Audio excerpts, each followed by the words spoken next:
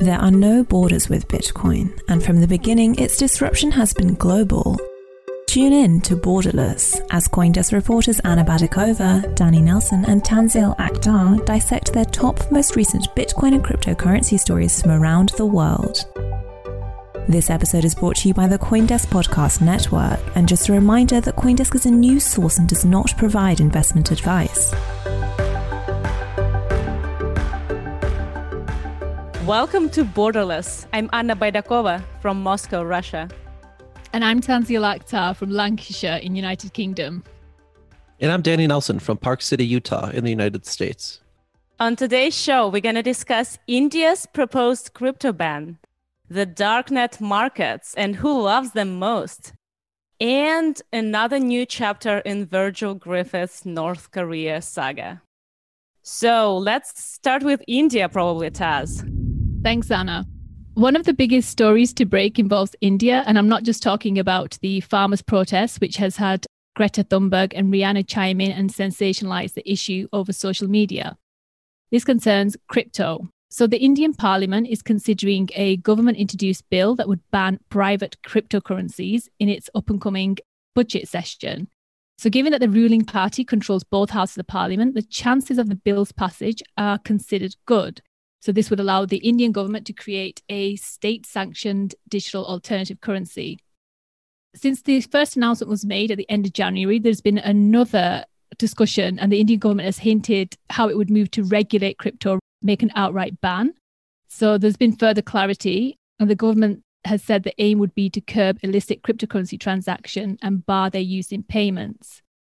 So just to put this situation into context, according to research by Paxful, India is the second biggest Bitcoin nation in Asia after China and the sixth largest in the world. So that's after the US, Nigeria, China, Canada, and the UK.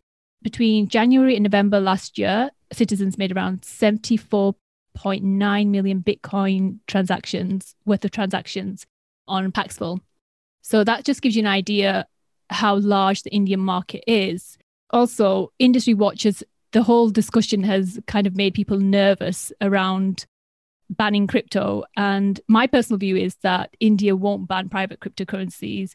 I mean, they can make it difficult for the average person to use it as a form of payment. But I think in general, the tone being used is to crack down on crypto-related scams. Anna and Danny, do you guys have any views on India banning crypto? I think it's definitely good that they realize that they cannot just, outright ban crypto and switched to a more precise, maybe, outlook, like, should we ban like privacy coins or certain usage of cryptocurrency, which I'm not necessarily approving of, but at least the government has an understanding that it's impossible to ban crypto just once and for all. Also, this isn't the first time that they've made similar, such announcements. They've previously made announcements like this. And also, what other countries have actually gone through and banned crypto? I think Iran. I think Iran banned the transactions in crypto, like using it in businesses. Countries like Bolivia also, there is not many examples of outright bans of crypto around the world, I think. Yeah, it's almost impossible really to ban cryptocurrency. What you can possibly do as a country is go after the companies and businesses that are transacting with the cryptocurrency, perhaps by banning the exchanges or cracking down on them. Go after the businesses, assuming that they're able to regulate the businesses effectively. But if they're actually trying to, put a stop to the complete use of a cryptocurrency within their jurisdiction, that's going to be a really heavy lift because you basically have to crack down on internet infrastructure itself. Now, that could be possible if you have a situation like the Great Firewall of China. But as we all know, it's very easy, or it's somewhat easy rather, to get around those blockades if you're internet savvy and you want to get something done. And, if you're a cryptocurrency user, you've almost certainly heard of what a VPN is. And therefore, the world is pretty much your oyster. I would say I can totally imagine a situation in which a country is cracking down on fiat on-ramps and really tightens up the control on the financial infrastructure and monitors all the transactions that might seem as a crypto purchase. And that might really stop, if not freeze, like depending on the level of aggressiveness with which a state could go, that can really freeze crypto adoption, I believe. The like fiat on-ramps might be that weak point. But so far, I think countries mostly have been banning crypto as a mean of payment, saying that, okay, you cannot pay for goods and services in crypto. It's not a legal tender, which this is basically what happened in Russia. Last summer, there was a draft bill that was approaching crypto extremely aggressively and basically banning all the crypto transactions on the Russian territory. But everybody started crying a fool, and very soon they withdrew that draft bill and crossed out all the most aggressive and stupid parts of it. So for now, crypto is only illegal as a mean of payment in Russia, but you can like buy and hold it. Interesting. I think another point to mention in this story is that there was talk of banning private cryptocurrencies as well. So there was a CEO of a Mumbai-based cryptocurrency exchange, WazirX, so Nishal Shetty, and he criticized the announcement via Twitter, saying that there is no such thing as a private cryptocurrency. And the bill is aimed at helping the RBI create its own central bank digital currency by banning the so-called private cryptos. So I think the government also has its own agenda. What do you guys think? Like CBDCs obviously are very different to crypto. So yeah, as a CBDC nerd myself, I'm pretty fascinated by the way that this bill is combining I haven't read the bill, but as it's being presented, it appears that the bill really is combining these two very different ideas that, you know, if you don't really understand how they work, kind of feel like they're the same. One being whatever private cryptocurrencies are, and then a public cryptocurrency, which would be a CBDC. But, you know, the BIS, which is the central bank for the central banks, has said for a while now that governments and central banks really aren't interested in putting out their own CBDC because they're feeling threatened by cryptocurrency. At least that's the sentiment among central banks. And so these politicians, they seem to be conflating this issue of private cryptocurrencies with the CBDC being a public cryptocurrency and feeling threatened by it, which I don't know enough about the Indian cryptocurrency landscape to understand. I think it's important that the governments try and understand the underlying technologies as well before passing similar bills in Parliament. What do you guys think? Well, yeah, I mean, if the governments try to understand crypto, it's probably good. But what comes out from that understanding is a different thing. Obviously, like some governments already understood that the smartest way to proceed is not to ban, but just to control as much as they can, which means controls the crypto transactions, have all the users KYC'd in the countries, probably know who owns what crypto wallet, which is the case in Switzerland. Like the cryptocurrency exchanges must KYC crypto addresses. So basically, crypto wallets have a name tag on them. Like most countries seem to hate private coins for a reason. Like for these reasons, it's still very hard to crack the codes of currencies like Monero and really track them. I'm not sure, like at the point where all these governments come with some comprehensive regulation, Bitcoin itself might already have enough, sufficient privacy tools that would make tracing Bitcoin transactions much harder than now. That developers and miners already implemented Taproot, for example, which makes transactions more private. And that's going to progress, I guess. I think another notable point is that when this announcement came out, the price of Bitcoin didn't crash. So I don't know if you guys recall in 2017, whenever China or another country would say we're going to ban crypto, the price would suddenly drop. It also shows that how much the sector itself has evolved, that people aren't scared. You know, it's kind of like made people nervous in India who hold crypto, but the world is kind of like, okay, shrugging off the announcement. Yeah, I think that was interesting to point out. Yeah, but like, did Bitcoin react when Janet Yellen said that? Yeah. I was thinking maybe it's a matter of where those statements are coming from, because the US is like the largest crypto market currently. You know, all of this fresh hype is coming from the US, from Michael Saylor and Elon Musk and US companies buying Bitcoin. So, maybe if somebody says something significant in the US, there will be reaction. But India, it just, the sound comes too slowly from that part of the world, and the signal doesn't really change anything. Anna, it's interesting you mentioned Elon Musk. I'm sure you've been following his Twitter account. So early today, he was like mentioning Doge, and Doge shot up by 50%. So I think, it depends who's speaking as well. That happened again? He already did it. Yeah, he's done it a couple of times now. It's a joke to him. He even made a little reference to Michael Saylor. He tweeted Mufasa, was it, holding up Simba? Oh, the Lion King. And then he said Dogecoin is the people's crypto. No need to be a Giga Chad to own, which I don't know if you realized it, but it's almost certainly a reference to noted Giga Chad Michael Saylor, who holds the biggest bags around, over $1 billion in cryptocurrency. Sorry, over $1 billion in Bitcoin, not in cryptocurrency. Saylor would not be happy if I said he was a crypto fan, Bitcoin fan. But yeah, I wonder if Elon Musk and Michael Saylor ever speak, or is like Saylor too poor for Elon Musk? Saylor only has a couple $1 billion. He's treating crypto like a joke, really, isn't he? He's kind of trolling Doge. He's not really serious about what he says. How long did his Twitter break last? 2 days. So he actually said on the 2nd of February, going off Twitter for a while. And then he came back on today just to talk about Doge and his SpaceX venture. So he's a little bit eccentric, but he's also a bit of a, They're both going to the moon. Elon Musk quitting Twitter is like most people quitting smoking. Like, it doesn't last long. I'll do it tomorrow. But he withdrew his Bitcoin bio line. Oh, really? I haven't checked. He did. And some people were disappointed. Yeah, that's a big event in crypto, okay? Yeah. Like, who cares what Christine Lagarde or Janet Yellen says? Like, the Indian government in that case. We all care what Elon has to say. Yeah, let's check Elon Musk bio line. Anyway, talking about crypto whales and some extravagant ones. Chainalysis, which is a blockchain analytics firm, keep trying map out the crypto usage around the world. Last year, they released a big research on the global crypto adoption.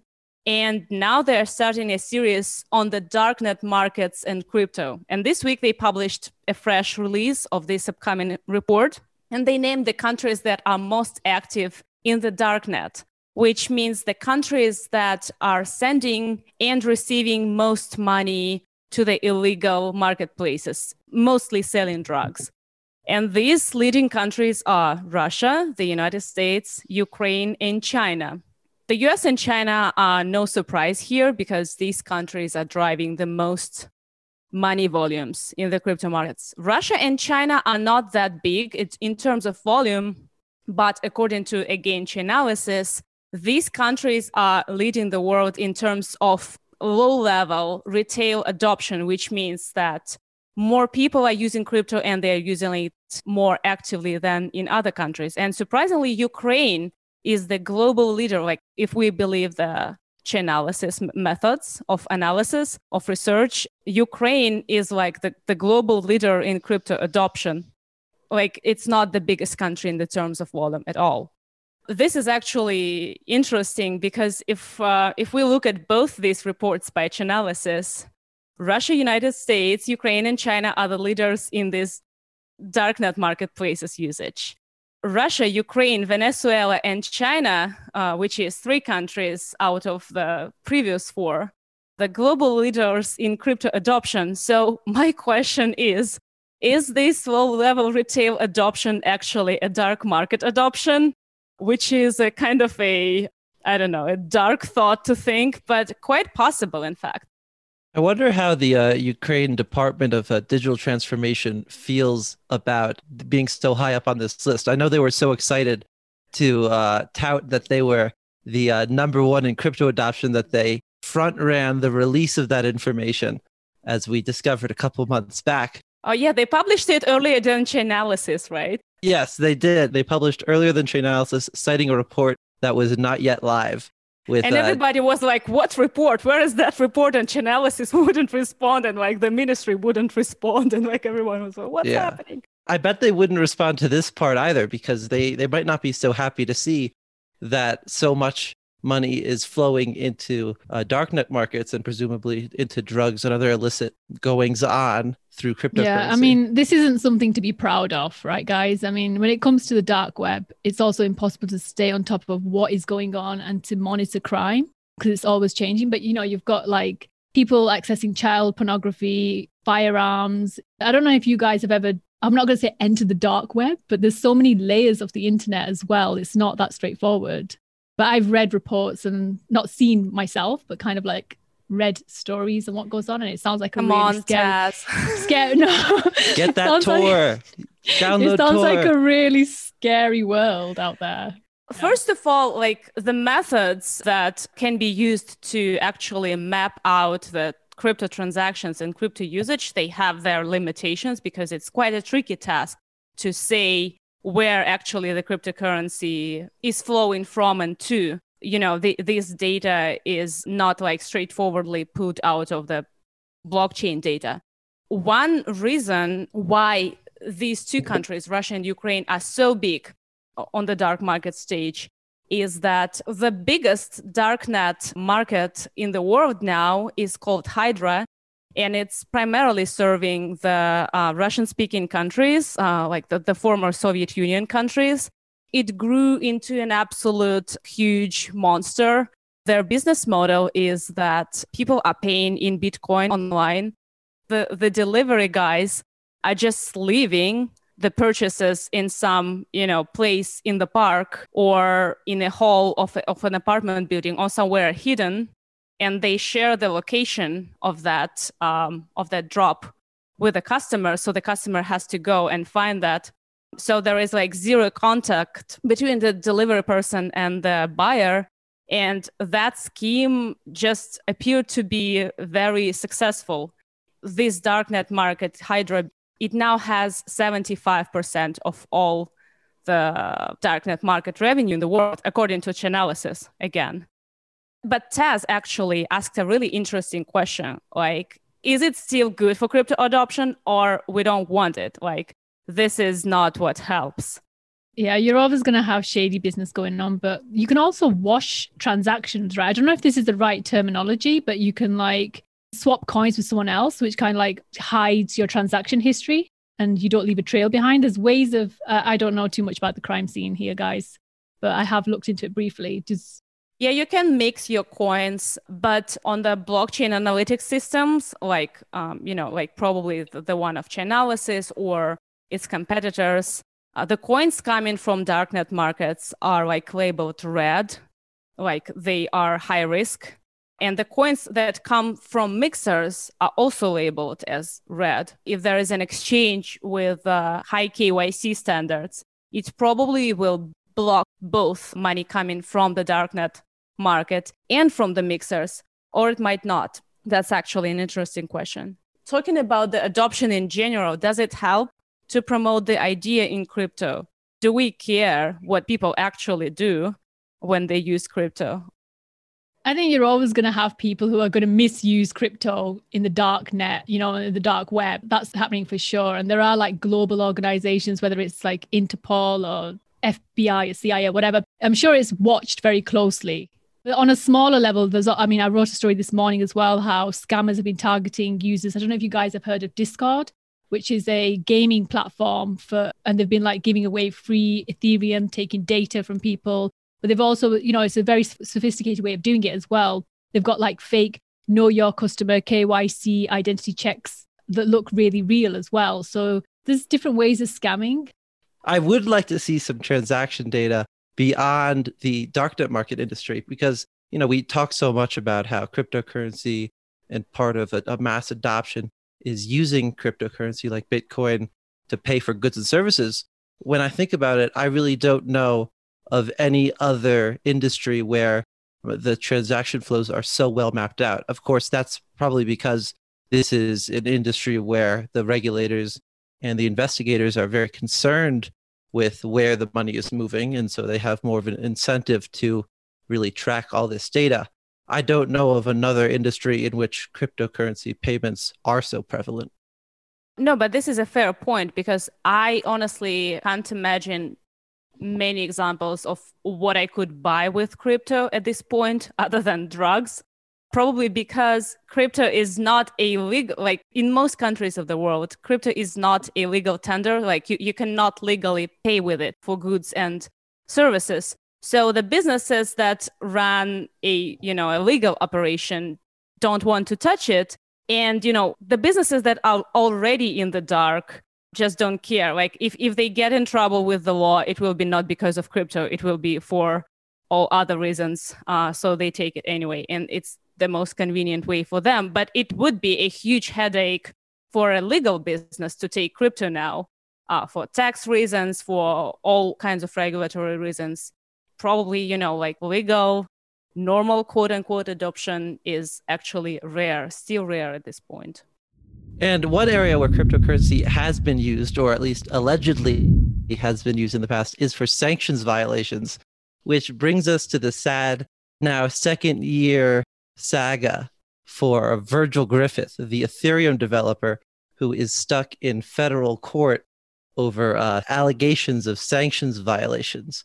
A couple days ago, a federal judge denied Virgil Griffith's motion to dismiss charges against him. So this gets a little bureaucratic and technical, but basically Griffith, who is in federal court on allegations that he traveled to North Korea for a discussion about Ethereum that really had the effect of helping the North Koreans evade sanctions. And Griffith, who has pled not guilty, is saying this is a load of bunk, and he requested that the judge dismiss the charges against him. The judge says, absolutely not. You have no grounds to request this. You've already pled not guilty. And furthermore, we have the government has this evidence that seems to show that you went to North Korea with the understanding that could use this information about Ethereum to evade sanctions. How will this case shake out for Virgil? Is this evidence against him good enough to hold up? And so just to review his case, let's roll the tape on what the government is alleging.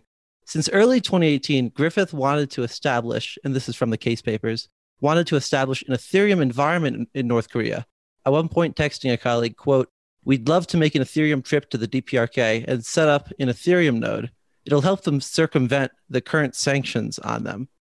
He also sent text to a colleague. Oh, yeah, he said that. He also sent text to a colleague speculating that while he was not sure why the DPRK was interested in cryptocurrencies, it was, quote, probably avoiding sanctions.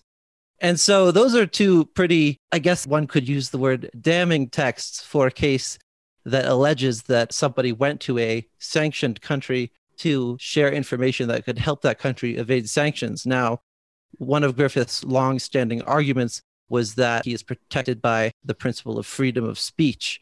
I think it's really interesting because those statements that you just read shows that he kind of knew what he was doing. I thought this was actually an innocent trip to North Korea where he was part of a tech conference and accidentally, broke some law or something. Whereas, I would love to see North Korea myself. I'm quite an adventurous free spirit. So, give me a chance to travel to a dangerous place like North Korea, I would be there. But I'm also aware of my citizenship. I'm British. I would never go to certain places in the Middle East, for example, as a woman with an Arab name. I know what to do and what not to do. Does that make sense? So he should have known what he was doing, I think. He can't be that innocent. Sometimes the guys in tech can be a little bit nerdy and unaware that they might be breaking laws. Technology is borderless. We're part of a revolution.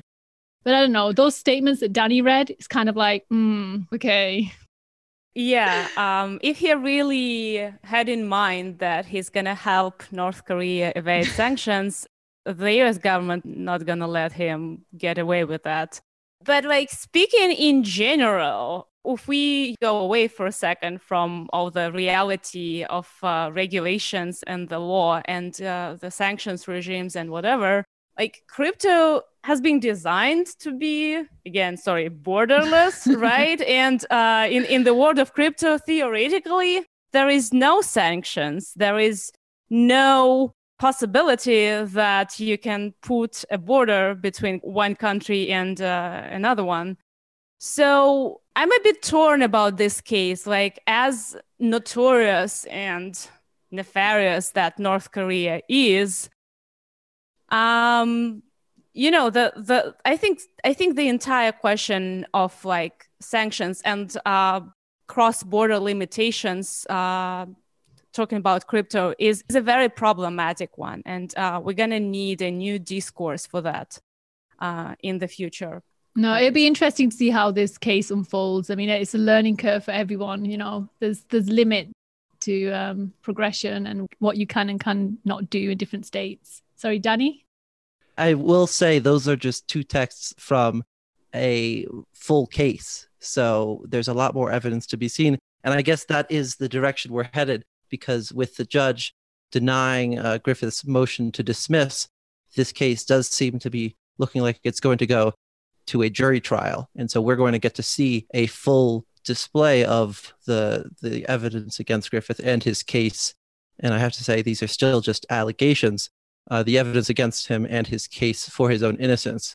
So, I am predisposed to think that someone is not breaking the law just by presenting publicly available information at a conference. However, if you show that you're aware that your actions may be in violation of the law, that won't look very good for you if there are ever charges brought against you. But look, the jury trial actually makes it more interesting. What if they have some old school cypherpunk on the panel and he would go like all in Bitcoin and, orange pilling all the other jury members about how anonymity and the borderless cryptocurrencies are important for the future of the world. Let's hope for Griffiths that's the case then, shall we? Okay, guys, use your crypto responsibly. Don't mess up with shady things. And thank you for listening. Please subscribe to CoinDesk Podcasts, and especially for the CoinDesk Report feed, which includes Borderless. And let us know if you enjoyed the show. We have a special dedicated email box, borderless@coindesk.com. So please write to us if you want to say something. You've been listening to Borderless. I'm Anna Baydakova from Moscow. I'm Tanzia Lakhtar from the UK. And I'm Danny Nelson from the US. See you next week.